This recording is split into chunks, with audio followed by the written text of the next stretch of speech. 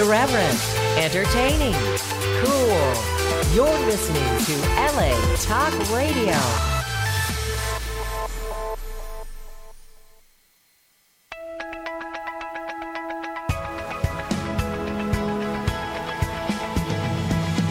You're listening to On the Couch with Dr. Michelle, right here on LA Talk Radio.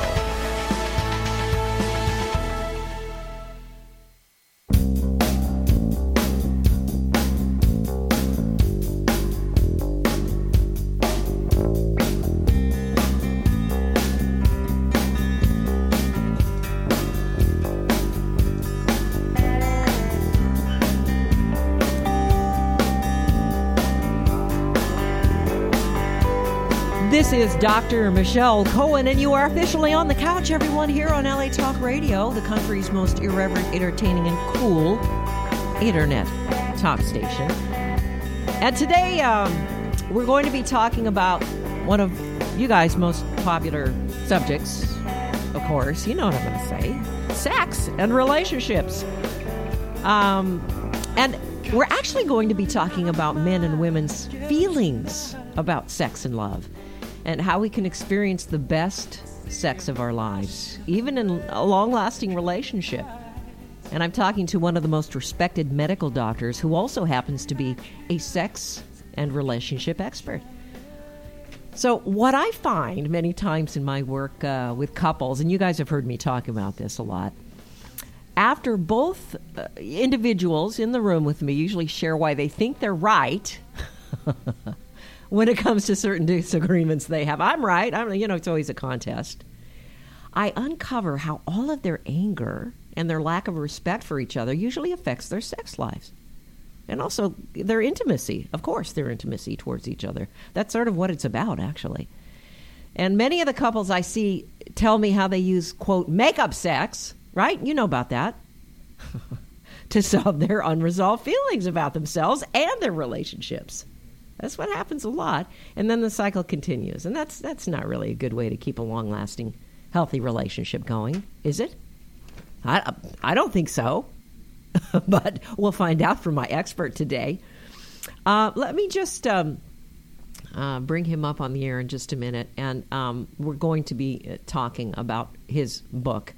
It's amazing. It's called Love Worth Making, How to Have Ridiculously Great Sex, in capital letters, in a long-lasting relationship.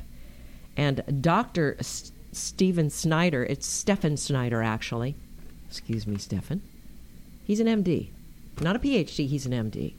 And this is why it's wonderful, because, a lot of doctors who are medical doctors, psychiatrists, don't specialize in something. And furthermore, they don't really sit down and talk to a lot of people. They prescribe meds. How does that make you feel? How's your anxiety, depression? Are you sleeping, et cetera, et cetera? Mood swings.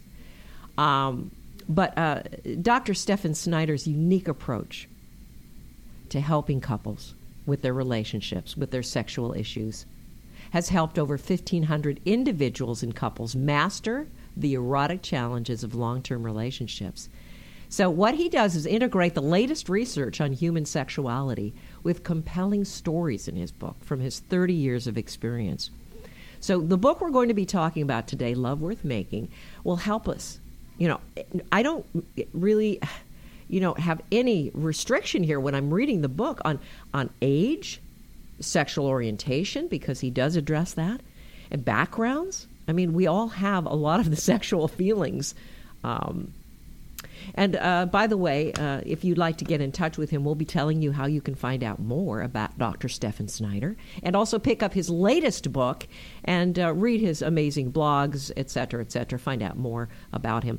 And by the way, he is a couples therapist, psychiatrist, writer in New York City. He's an associate clinical professor of psychiatry at the Icahn School of Medicine at Mount Sinai in New York City. He's treated patients at his practice, like I said, for over 30 years. A lot of accolades here, Dr. Snyder. I can't read them all. He's been a guest. It's true. On major media outlets nationwide, NBC's Today Show. He writes for Psychology Today, Huffington Post, Glamour, Newsweek, and Cosmopolitan. And without further ado, welcome to the show, Dr. Snyder. So nice to have you on today. Thank you so much. It's a a very flattering introduction. I'm kind of humbled by it. Oh, and, good. Just launched the book this week. That's great.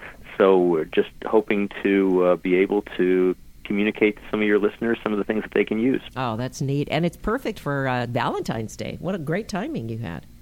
Well, they chose the week. I think they figured it would be subliminally a good idea. There you go. And it is. It truly is. What I really like about your book is it also not only is it's a very comfortable read. It explains how men and women think, how we function. And there's so many theories out there that, we can now look at old school, books about sex and relationships, and we say, I don't think so. Because you but that's why I wrote it. Yeah, that's why I wrote it. Exactly. Yeah. So that's why I wrote it, because I among the various other things that I do is I've been for years the chairman of the Consumer Book Award Committee for the Society for Sex Therapy and Research. All right. It's my home society. I write about it a fair amount in the book. Yeah. And I've just been struck by how many books about sex really just miss the mark. Yes. And why do they either miss that mark? Yeah. are just about technique, right. which, it's nice. It's better than bad technique, but it doesn't really make it. Exactly. Or they're about novelty. They're about novelty in some way. Mm-hmm. Yes, exactly. What's new and what's unusual in the sex, and how to make it new and adventurous and unusual. And that doesn't really make it either. 50 Shades of Grey sold 100 million copies, and it made a lot of women very excited for a week and a half, and then things settle back to normal. Novelty doesn't really make it. The mind is a restless consumer. It's always saying, what have you done for me lately? That's right, exactly. Or the books go in the scientific direction, which I'm kind of sensitive about because I'm a medical doctor, and we're supposed to be science people, but it never made any sense to me that you go science-wise when you're talking about sex. Yeah. It's all about feelings. Yes. So I decided to write a book that was just all about feelings. Love it. But also there's some good... Can you hear me? Because I'm having a little trouble hearing you, actually. Maybe I should pump up my audio a little bit, see if you can hear me. I can't hear you at all, actually. Your voice is completely a whisper. That's not good. We look like we're here good on the Skype Live, coming up to you. Yeah, I can't hear you. All right, can you hear me now? Let's try this. There you go. Are we up now live? Can you hear me okay now? You know what I might do is I might give you a call back, if you can hear my whisper. What I might do is give you a call back in just a bit, and then what we'll do is we'll pull you up live on the air. Yeah. Bad still? Can you hear me? I can hear you now. Your voice good. just came back in. Oh, great. I can hear you, too. Maybe it's the that satellite just passed something. Oh, okay. And actually, there's a whisper, there's an echo now. Every time I speak, I hear myself about a second later. Oh, no, that's not good. So if you're listening to yourself on your computer, that's not a good thing. I'm on a phone. You're on the phone. Well, I'll have my engineer work on it feverishly while we're here on the air. Okay, excellent. But hopefully we can hear each other. Is that good? Okay, I'm sorry about that. Oh, my goodness, no worries. Hey, this is casual. This is all good. Okay. And that's all right. Are we live or is this recording? We are live on the air. My goodness gracious. But, the good news is, as I always say, if people miss the shows, they can always go back to my webpage here at latalkradio.com and listen to the show again, and we'll have all the information about the show and the content up in the archives. Okay. And also, I really wanted to hear what you were saying because it sounded you were saying something very interesting, but I was struggling to hear it, and then it disappeared completely. Well, so if you could hit rewind for a couple minutes and let me know what's going on. Will do. What was so interesting to me is, I was sharing earlier in the show that it's sort of difficult to find a psychiatrist who specializes in sex therapy. Most psychiatrists I know who I work with out here are amazing in Los Angeles, and they're just trying to get someone's moods, sleeping, daily functioning, down, and they prescribe meds, and that's it. But you actually talk to people. Wow. And that's all I do. I mean, I've got a prescription pad in case somebody needs Prozac or something, but basically I'm a talking psychiatrist. That's amazing. And I actually cast about for years as to how to find a niche as a talking psychiatrist, because everybody just kept saying, we'll send somebody if they need Prozac, and I was never really interested in that at all. It kind of bored me. Well, that's true. And then somebody said, well, there's sex and relation. I said, well, no, don't even stop right there. I'm so there. Let's do that. Yes, and I've never booked. That was 30 years ago. Oh, that's great. So that's all I do. Because the wonderful thing about sex is that you get the mind and the body together. Right. If something goes on in a person's mind, it's reflected immediately in their sexual body. That's exactly right. That's so true. And there's not enough literature on it. Well, there is in your book, Love Worth Making. So we're going to talk about Well, I did my best. Well, as I mentioned, I tried to put in everything that I've been telling patients for years and years and years, but it's kind of limited. You see maximum maybe 40 or so patients a week, and it's a limited number of people you can reach. So I decided, okay, well, let's just put everything into a book, and that way everybody can have the information. Yeah, exactly. Well, that's so true. There was a question that I wanted to, you sort of already answered it, why you became a sex and couple therapist. You said that was kind of, that was my niche. I knew, I get that. I feel good about that. So it's something that you just vibe to and said, I really have studied a lot and I know what's going on with this. So you're bringing all this information out. Mm-hmm. Yeah. What's that? There's something else. Is it okay if I interrupt? Please do. There's something else, which is that I was acutely aware of how miserable sexual problems made people. Yeah. You have somebody whose life is going okay. This the person I talk about in my book in chapter 3. His name is Paul. His life is going okay. Yeah. He's a young banker in New York City. Everything going for him. He's been on the fast track to success. And he has a date on a Saturday night with a woman. And there's something that usually happens to a man's body when he gets physically excited, and it wasn't happening. And it didn't happen all night long. And she said, it's just fine, don't worry about it, it'll be okay next time. And he goes home, and he can't sleep, and he can't concentrate, and he can't do his work, and he calls me up, and it's an emergency. Yeah. Wow. That's not uncommon. Wow. As I say, when I get a call from a man on Sunday morning, it usually means he lost an erection on a Saturday night. Right. That's very common. So I was acutely aware of how urgent and these things are, and how truly miserable and hopeless people feel when they don't feel sexually okay. Oh, my gosh. And the contrary is how wonderful they feel when things are going well sexually. And I thought to myself, there's something rich in here. Yes. There's something about this. That is. And after several years, I kind of figured out what it was. I don't know if you want to tell them or if you want me to tell them. Oh, please tell them. Yeah. Sex is infantile. Yes. Sex is an echo or a reawakening of feelings that for most of us go back to earliest infancy, of being held and rocked and told we're wonderful and treated like the most important person in the world. Yes. And we go back there, we regress during lovemaking. That's why it has such phenomenal power to make us feel so wonderful or so terrible about ourselves. Yes. Something just that came up with me, and I see with couples as well. When someone doesn't have that loving and cuddling and nurturing, and we've all experienced that, is there usually a problem with their sexual patterns or with their feeling about who they are sexually? I don't think anybody's ever been able to study it scientifically, because it would take a long, long time and do that kind of study. But I think we have a sense intuitively. It's both nature and nurture. Obviously, you've got parents who are some parents really are toxic. Yes. And when you hear adults, I'm sure you do, talking in the office, you go, I can see the effects of toxic parenting on this person. Yeah. Either they're just smothering, overwhelming the kid, no boundaries, or at the other extreme, just cold, barren, loveless, God forbid, environment. And some kids are just extraordinarily difficult to manage. Yeah. They tend to be oppositional or inattentive, and as a result, it's kind of hard to relate to them, hard to get to them. Absolutely. And sometimes you get the combination. Yeah, exactly. So you get the echoes of what the original match was between a parent and child and family and child, and where the child fit into the family. You get the echoes of this when two adults are in bed, but I don't think anybody's ever going to really kind of study it scientifically. Yes, yeah. So I just thought I'd throw that out as a psychiatrist/psychologist sort of analysis question. Yeah. So one of the things is that you want to be careful about, I'm sure you know this already, but just for your viewers, you want to be careful about leaping to conclusions about people. Absolutely. Because let's say there's somebody who doesn't really like to be touched. Right. You could conclude this person might have had a horrendous childhood. Sure.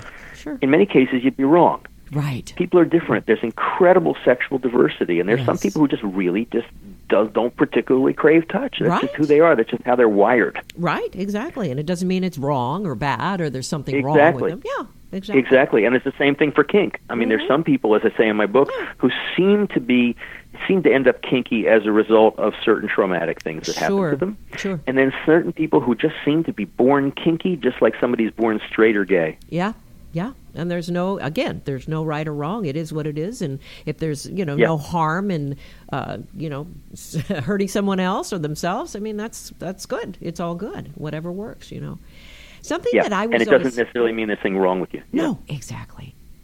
So what I loved about your book is that you talked about why sex has such power to make us feel so wonderful or so terrible about ourselves. So can you talk more about that? Why is that? Well, we kind of started talking about it a few minutes ago into the fact that it's infantile. Yes. Because infants have very little coping capacity. Yeah. They can't really right their boats when the boat gets tipped over. They just kind of fall to pieces. And young children, the same thing. The sexual mind, or this is what we call in the book the sexual self, is really the inheritor of all those dramas of infancy. And it turns out that like an infant or a very young child, the sexual mind has very little coping capacity either. You see this, I'll give you an example. You see this, is this a radio show where I could use the word penetration? You can. Okay, very good. Because you said it was irreverent, and I thought, okay, we could do that. So you see this with penetration. Yeah. If there's some geometric difficulty getting the fit right and getting penetration to occur, and usually the man has to wait for, 10 or 15 seconds to be able to figure out how to get penetration, very often he'll lose his erection. Right. And the reason is because his infantile sexual mind has absolutely no frustration tolerance. That is fascinating. And even though he may be the most mature person in the world and able to, work for years on something, his sexual mind can't do that at all. Interesting. Yeah. I'll give you another example. Okay. One of the things that I think misleads a lot of people about magazine, online, and book version sex advice is that it tends to have a lot to do with giving. Right. Give your partner a wonderful experience. Right. I listened to you. It was a wonderful show you did with Mel Schwartz, who talked about giving and giving to the universe. Oh, and he's great. That's certainly the dominant theme in sex writing, that it should be generosity and giving. Yeah. And in my book, I take the exact opposite take. I say this is for sex. This doesn't work at all.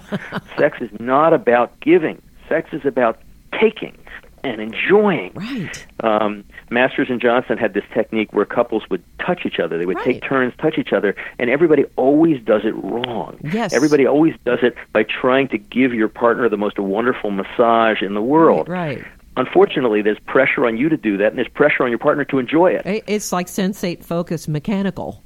Right. Exactly. So the real way to do sensate focus, which actually Masters and Johnson didn't exactly figure out for many years, but toward the end of their career they did, is, we could talk a little bit more about this if you want, is the real way to do it is not to give touch, but to take touch. Yes. So your partner lies on their stomach, and you have permission to touch them in whatever way you want. Right. And now they know that you're taking care of your own needs because you're touching them whatever way you want. They don't have to do anything. Yes. They're free to just experience and to just enjoy it or not in whatever way they want. Right. And that's the royal road. Right. It's mutual. It's mutual that way. So it's not mutual. It's not mutual. That's the key. So you're the person who is sort of satisfying yourself by touching someone who says it's safe for them.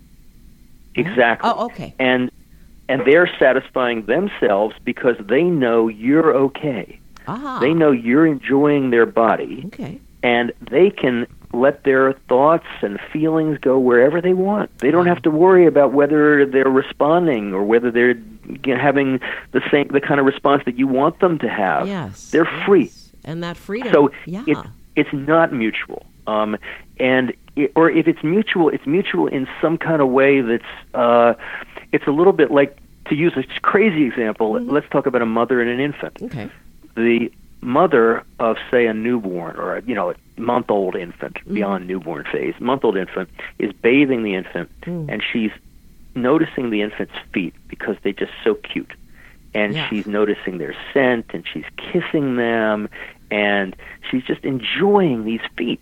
Yes. And the baby, in a nonverbal way, has this experience, somebody is really, really enjoying me. Oh, somebody's happy to see me. Yes. I don't have to do anything. I just give her my feet. It's great. That's right. That's what gets reawakened during good sex. Isn't that cool? That whole that's a very deep subconscious infantile behavior, right? Or response. Totally. Okay. Totally. That's amazing if we can all look at it like that. It's not an adult thing. Totally not an adult thing. Oh, my God. Sometimes as adults, we have to parent Yes. our sexual child. Yes. And that's very, very important, to be a good parent to your sexual child, to give it right kind of encouragement and faith and support, and also sometimes some limit setting. If you want to sleep with your next door neighbor, that's not a good idea. You shouldn't do that. Nothing wrong with the fact that you want to, right. But that's not yours. That belongs to your neighbors. Yes. You can't do that. Right. Well said. So we can parent our sexual child. But you have to understand that the sexual child itself has very little understanding and very little frustration tolerance. And unlike a regular child, it's never going to grow up. Isn't that fascinating? Nor would you really want it to, because, right. That's its fundamental glory, is to be completely honest and completely irrational and just unruly. Right, exactly. Therapy suggests we become a child again. Find your childhood joy. Find your fun. Go back to that old state. Exactly. And in sex, you can really do that. Yes, exactly. By the way, guys, in case you just tuned in here, you're on the couch with Dr. Michelle here on LA Talk Radio. My special guest today, an amazing psychiatrist, medical doctor, Stephen Snyder. He just wrote a book, just came out this week, Love Worth Making, How to Have Ridiculously Great Sex in a Long-Lasting Relationship. And we're going to tell you how you can get a hold of the book, find out more about Dr. Snyder in just a little bit. But, this is great because we're really getting into the nitty-gritty here about this is not a typical sex book, guys. This will really... The title speaks for itself. We're talking about emotions and intimacy and what really makes us function sexually and why we do some of the things we do as men and women.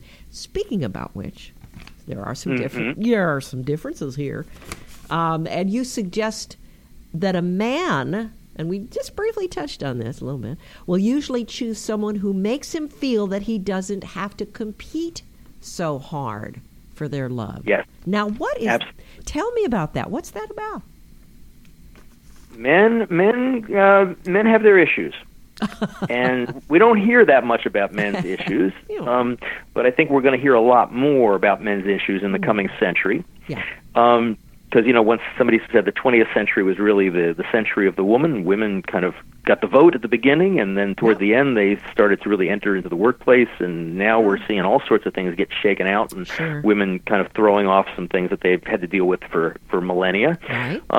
And then in the next century, we're going to try and figure out what's going on with men, because we don't really know yet. And then the guys I see, they don't really know yet either. But I can tell you what I do know. Yeah.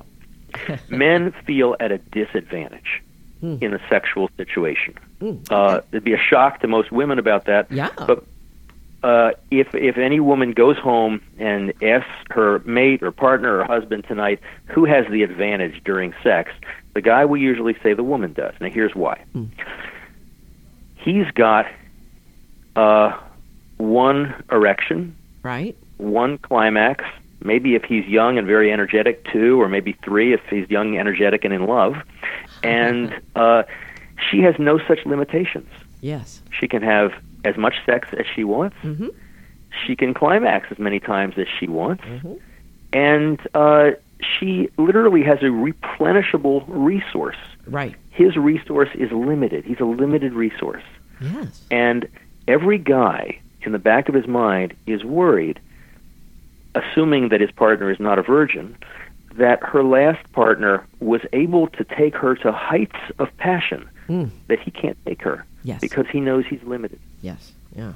So guys worry about that, and as a consequence, a man will be extremely careful to choose a partner whom he feels is really, really happy with him, really, really satisfied with him, rather than to stretch and say, maybe I'll go for somebody who's really kind of a reach for me. Guy's not going to do that. Right. He's not going to do that for a one-night stand. Yes. He's going to do that for a one-night stand, but he's not going to do that for a long-term partner because he's worried. Yes. If she's a reach, maybe goodness. She's not going to be happy with me. Right. And this probably, again, goes back to infancy. In the book, I put it in the same chapter as the chapter on infancy, because he remembers that point in childhood where his mother usually was just extremely happy with him and extremely content and just enjoying him, and that's really what he wants. Wow, this is just... I don't know. Did I answer your question? Yes, you did. Spot on. I have another question, just sort of a bounce off from that. It wasn't in some of the questions I sent, but something that just really hit me is when I see couples, and I know you've experienced this as well, one or the other wants to talk about, just for some darn reason, it makes them feel better, their past relationships, primarily their past sexual relationships. And some people say, well, my other therapist told me this was okay because it means we're healthy and we can share this. And my thing is, hell no.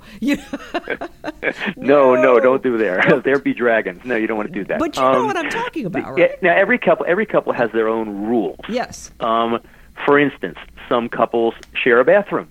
Yep. And urinate and defecate in front of each other, and other couples would never think of doing that. Right. Some couples will watch a TV show, and the man or the woman will say, "Oh, he's hot, she's hot." Yeah. Personally, if my wife ever did that, I'd be a wreck. Oh, it doesn't so work funny. for us. Oh, I love that. That's so cute. So every couple is different. Sure. Now, when it comes to sharing past experiences. I think most guys want to know from their female partner that that the man the current man wants to know from his female partner that he is the greatest lover she's ever experienced and has the biggest penis. Right. Not. And just leave it at that. Yes. Do men go when they go to the bathrooms and locker rooms? Oh my God! So they're checking out other men and sort of comparing themselves. They have special special measuring instruments that they have. You buy them on Amazon and you pull them out and you just go around the locker room and you measure the other guys. Oh my God! Oh, okay. I get it. I understand that now. Never mind. I'm not even going to go there. So, something else that really fascinated me about the differences between men and women. You suggest that for a man to think his partner is sexy, they don't usually have to be doing anything in particular. But for a woman to see a man as sexy, some kind of action on his part is typically required. So what do you mean by this? Well, did that ring true for you or not? Yeah. Yes, totally. Oh, yeah. Okay, totally. So let me tell you. Yeah, I have all of these images of, what is sexy to me, behaviors. Okay, all right. Not necessarily in the bedroom. Okay, and that's one of the places that I was getting to. Yeah. When I said action is on the part is required, I didn't mean in the bedroom. Right. Because most women, their sexuality is integrative. Yes. Their physical and emotional experience in bed connects with their experience of so many other things. Mm-hmm. For instance, back in the 70s and 80s, there was such a thing as what was called a political lesbian. Uh-huh. Yes. A woman who said, I really feel in the feminist cause that it just, I cannot conscience, I don't want to, for political purposes. Yeah. There never was a political male homosexual. Yes. It doesn't connect up in the same way with the rest of the person's being. Mm-hmm. It's more disconnected from the person's being. Okay. So for most women, the activity that they want their man to do has nothing to do with what he's doing in bed. Okay. It has to do with him showing bravery, courage, initiative, confidence, decisiveness, maturity, all leadership qualities outside of the bedroom. Yes. And that's going to turn her on. Yes. To take the other extreme, a man doing nothing. Mm-hmm. A woman doing nothing is a turn-on. Oh, yeah. Every Sports Illustrated swimsuit issue is filled with women doing nothing. Okay? They're just lying there. Lounging They're just standing there. Yes. They're just smiling and looking happy. Okay? Right. They're doing absolutely nothing. Right. Now, you know as well as I, there was a magazine that had the opposite. It had men doing nothing. Do you remember that magazine? Oh, yeah, that was. Well, didn't Cosmo come out with the male? No, not Cosmo. Oh, okay. Maybe they did. I'm thinking of Playgirl. Oh, of course, yes. Yeah. Yeah, Playgirl magazine, for I don't know how long it published, maybe 10, 20 years in the 70s and 80s. They had a centerfold. Was filled with images of guys sitting in there all together doing nothing. And you know how Playgirl magazine managed to stay afloat and to get advertisers? No. It was bought by gay men. There you go. The only people who are interested in looking at men doing nothing are gay men. Yes. Because and rightly so. Their bodies turn them on. Sure. Now, most women, they go, I don't want to see a guy sitting around doing nothing. I want him to be doing something, fixing the dishwasher, saving a village or something like that. Right. I want him in his uniform looking, like he's leading the crowd or something. Yeah, okay. Absolutely. Absolutely. Right. And the big crisis I hear for a lot of women when their husband's facing retirement, that can be a huge turnoff. What's he going to do all day? Sit around the house? He's going to drive me crazy. Yeah. Oh, boy. So it's not really fair to us men, but that's the way it is. Women like to see men doing something. Mm-hmm. I see. So that's a great explanation. I mean, it makes a lot of sense. That's what I hear a lot. The title of the chapter of the book is Men at Work. Exactly. There you go. And if you're not working, I have this conversation with my wife. I say, to my wife, do you mind that I've got this book coming out and I'm working really hard on it and late nights in the office and so forth. She goes, no, I kind of like that. That's very cute. Go ahead, stay busy. I want, I'd like to see a man busy. Yeah, exactly. That's very cute, though. No, but it's true. I mean, from what I hear, in the therapy room, it's true. It's what's going on there. Yeah, absolutely. And vive la différence between men and women. Vive la différence. Yeah. However, as you know, most of the media doesn't know this. Yes. For instance, the men's magazines. Yeah. How to get magnificent abs, in 7 days or something like that. Now, magnificent abs are great, and frankly, I wish I had them. Yes. But they don't really make it for most women. If a guy has just magnificent abs and not much else, she's not going to be very interested for very long. Right. Yeah. Whereas the contrary, if a woman has magnificent whatevers, you could keep a man's attention for a little while that way. Sure, exactly. She doesn't really have to do anything. No. And the women's magazines, they really don't understand this at all. Right. They're full of advice about 7 sex moves to drive him crazy in bed. Yeah. That's crazy. Yeah. No man has ever come in saying, whoa, I love this woman because she has such great sex moves. Ridiculous. That's true. Well, it sells magazines, it makes for a lot of online followers. I guess because I think most women really, really do fundamentally know that that's not the case. Mm-hmm. For instance, even the titles of women's magazines. Mm-hmm. The fact that there is a women's magazine called Allure, Allure. Yeah, of course, yeah. Amazing. It's a magazine. This is all about allure. Yes. Yeah. And it's nothing about what you're going to do. It's about how your eyebrows and eyelashes look. Yeah, exactly. Because that's important stuff. No, it really is important stuff. It is. A lot of women are comparing themselves to other women online, and it's that whole competition. They are comparing themselves to other women. They're also enjoying their own eyebrows and eyelashes. Which, that's great. Which is very, very interesting. We're just starting to talk about that in the sex therapy field. Yes. Is it okay if I talk about this a little bit? Let's do it. I'm ready. Yeah. I have a colleague whose name is Marta Miana at the University of Nevada, Las Vegas, who has done some interesting preliminary research, which I talk about in the book in Chapter 7, which is entitled The Woman in the Mirror. Mm-hmm. Which is about female sexuality, and her concept is something she calls erotic self-focus. Okay. She gave a sample, a scientifically chosen sample of men and women, questions like, do you get turned on by imagining yourself in your underwear? Right. Would you like to have sex with yourself? Oh, boy, yeah. And a significant number of women said, "Oh, yeah, that'd be great." Now, that really surprises and me. very few men knew even what the question was about. No, that's funny to me. But, I'm surprised that so many women said yes, because in my experience, I see so many women who are obsessed with their bodies that they don't like who they are, even if their bodies are lovely. Just the way they are. So many of the women out there they have body problems or the body dysmorphic disorder or something. They're not good enough. They can't live up to the images online or in magazines, of course. So they're not good enough. And, they can't even look at themselves in mirrors sometimes. They go, ooh. Absolutely. So absolutely. That's surprising to me. That the response was. I consider it kind of two sides of the same coin.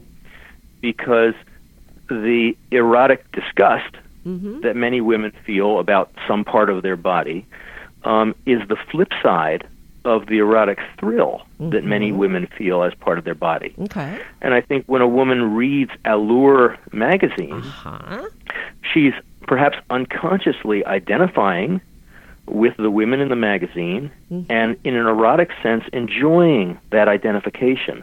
Just like a guy will go to a ball game and feel a sense of thrill when he sees somebody hit a home run over the right field fence. Yes. Yeah.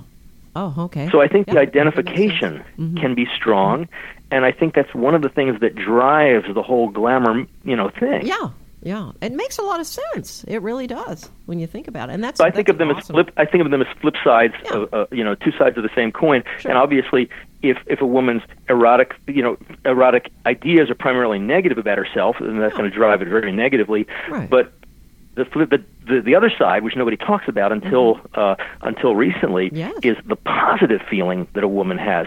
I'm having a fantasy of myself dressed in blank, and I'm wearing so-and-so, and it shows my shoulders. And there's a lot of this in women's eroticism in a way that you don't see so much in men's eroticism. Yes, I love that. That's a very positive thing. I love it.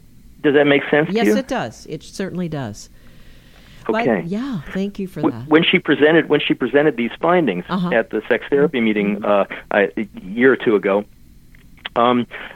most of the audience, as I recall, had the exact same reaction as you did, which is, I don't know, it's mostly negative as far as I can tell. Exactly, right.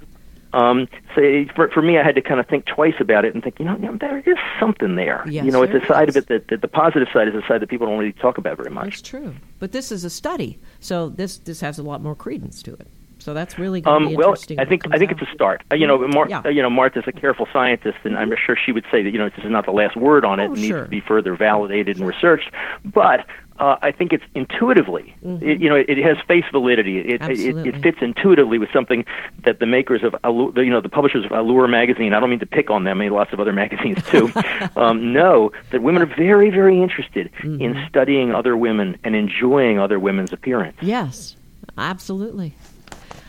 Guys, in case you just tuned in, you're on the couch here with Dr. Michelle here on LA Talk Radio. And my special guest today is Dr. Stephen Snyder. He's a psychiatrist. He's written a book called Love Worth Making, How to Have Ridiculously Great Sex in a Long-Lasting Relationship.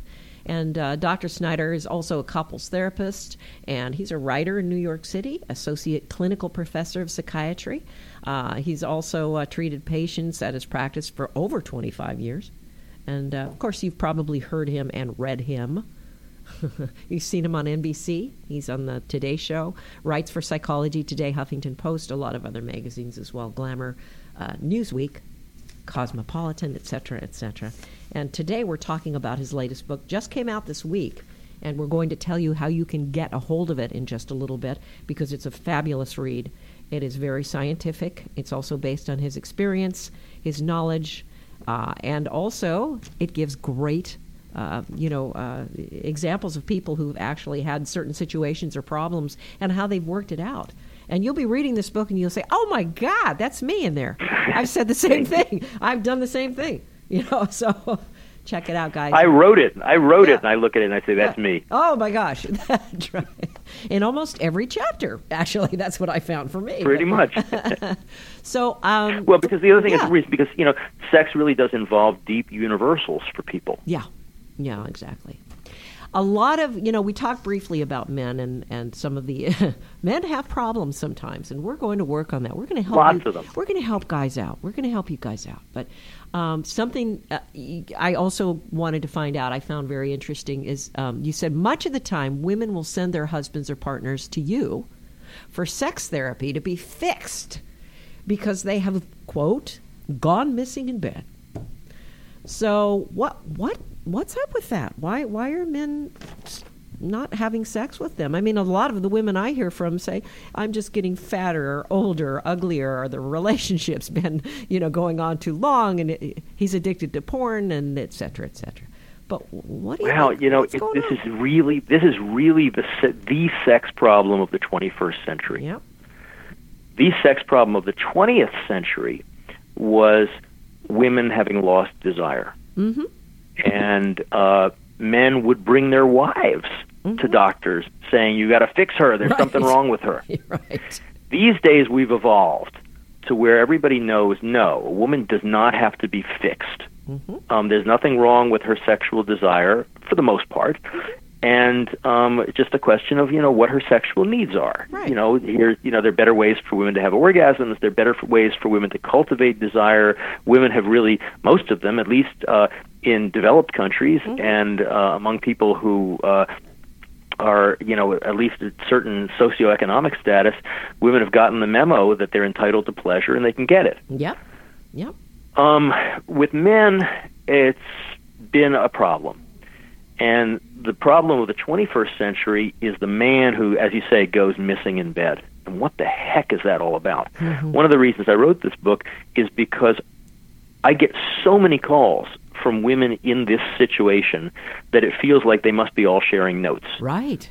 You got to do something about my husband / boyfriend / partner / whatever. Mm-hmm. We're just like roommates. He never looks at me. He never touches me. He's not interested in him anymore. I can't stand it. Yes. And I'm sure you see this in your practice. Right, sure.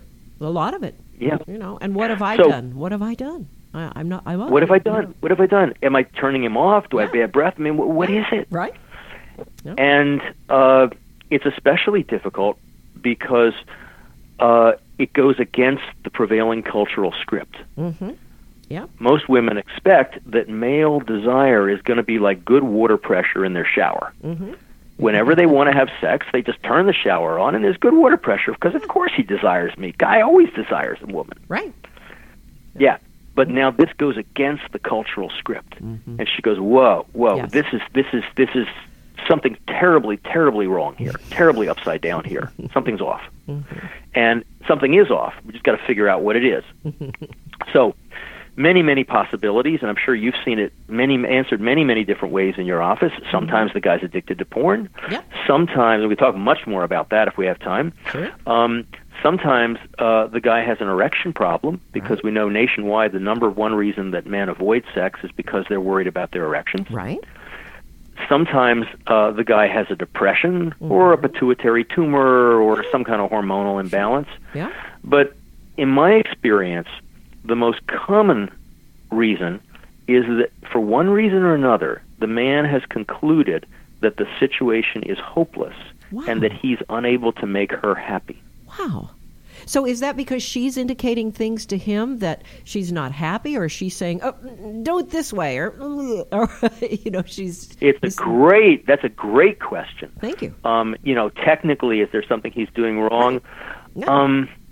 Well, remember what we talked about 15 minutes ago about how most men worry that the woman wants more from them than they can give. Yes. Yeah. Yep. Did you see the movie Hope Springs? Yep. With Meryl Streep and Tommy Lee Jones? Oh, yes. The guy who hasn't touched his wife in 10 years, and finally she can't stand it anymore, and she drags him to a sex therapist played by Steve Carell. It's a really fun movie. It is. And it turns out, as they work this through in the movie, that what happened was about 10 years before, she had an idea. Hey, let's spice it up a little bit. Yeah, right. Let's do something a little different. Let's do a different position or something. And it freaked him out because he thought to himself, what we've been doing is not good enough for her. She's not happy. She's not satisfied. And all the alarm bells start to ring. Yes. And at that point, he pulled away.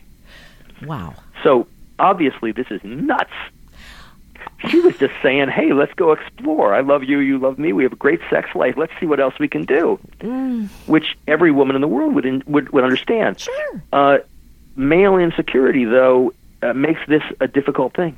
And the guy's worried, hey, how come she's not happy? Now, this is an extreme version, sure, but some version of this plays out. And I'll tell you how it gets even more complicated. There's something in my book called a sex knot, K-N-O-T, which is when a couple ties themselves together in a knot because of each of their natural reactions to something. Right. Okay. Let me give you an example. Okay. A couple lived together for a year before they got married, as many couples do. And they were having a great time, loving each other, having great sex. And then after they get married, there's a point where he does something that upsets her. Right. And she's upset with it. So like any normal person, she wants to talk to him about it. He reads this as, she's not happy with me anymore. Right. And so he pulls away. Right. Because he doesn't know you can work that out with somebody. Right. He thinks this is trouble, so he pulls away. Now, she doesn't like that he pulls away. It makes her unhappy. Right. She shows the unhappiness. He reads the unhappiness as, she's definitely not happy with anymore, so he pulls away even more. Right. And he starts to pull away. She looks unhappy, and the more he pulls away, the more unhappy she gets, and the more unhappy she gets, the more he pulls away. And he somehow can't get it through his head that the only reason she's unhappy is because he's pulling away. Total misinterpretation. Exactly. This is what goes on a lot. And I'm sure you've seen this hundreds of times in your office, and I call this a sex knot. I like that. And sooner or later, he pulls away so much that he becomes thoroughly desexualized. Wow. And she becomes thoroughly desexualized to her. Sure. Most of his orgasms at this point are due to porn. Right. And he does the porn by himself in the bathroom. Right. And he only does it when she's asleep. Sure. So when she wakes up, that's a signal to his primitive brain that he got to turn off the porn. Right. So her presence becomes a sexual negative, and the whole thing just goes to hell. Boy, does that make sense. You know, it really does make sense. And it's probably a good thing to point out in therapy to people. And I hope a lot of people listen to this again so that they can really understand possibly what's going on, you know, in their relationship. It's a huge problem. This is the problem of the 21st century. Boy, is it ever. What a great point. I want to tell listeners how they can find out more about you, Dr. Stephan Snyder, and get your book, Love Worth Making, How to Have, and make, I just threw that in, sorry. That works too. Ridiculously great sex in a long-lasting relationship. What is your website? How can they find you and get the book? Thank you so much. The best way is through our book page, which is loveworthmaking.com. Mm-hmm. Okay. Easy to remember. Love Worth Making. It's love making with the word worth stuck in the middle. So loveworthmaking.com. Perfect. All right. And then they can read all about you and your bio and what you do, and of course find you. Well, the heck with me. They could read the book. Oh, there you go. See, that's humility. Yeah. Love it. Listen, we're out of time. We've got to wrap it up here, but time's gone fast. Thank you so much. Thank you so much. And, you know, if you ever want to talk further about all the things we didn't get the chance to talk about today, like, you know, all the details about the porn problem and stuff, be happy to come back. Oh, would love that, because that is a big problem today. And I think talk about, you know, assumptions and misinterpretation. That's huge. And I think if more people understood it and were cool about it, especially women, life would be a lot easier for them. Yeah. It's a really complex and tricky subject. Yeah, it is. All right, Dr. Listen, I won't take you too long. Thank you so much for having me. It's been a real honor, and I really appreciate it. All righty. Take good care now, and thanks again. We'll talk soon. Thank you so much. Bye-bye now. All right, guys. Again, the show will be up in the archives now. But actually, all the information about how you can get a hold of Dr. Snyder's book will be also up in the archives. So why don't you check that out? And as I always say, do take care of yourself first, please, and then you'll be great for other people, and that's the way it works here. I'll be back next week. More great stuff for you to learn about yourself, your relationships, self-esteem, and more. Thanks for listening. This is Dr. Michelle Cohen.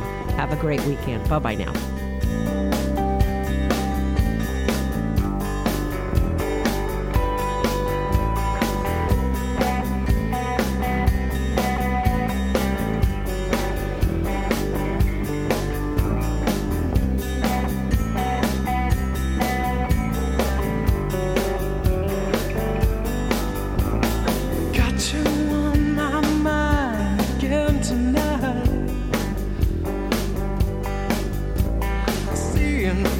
Flashing rays of colored light.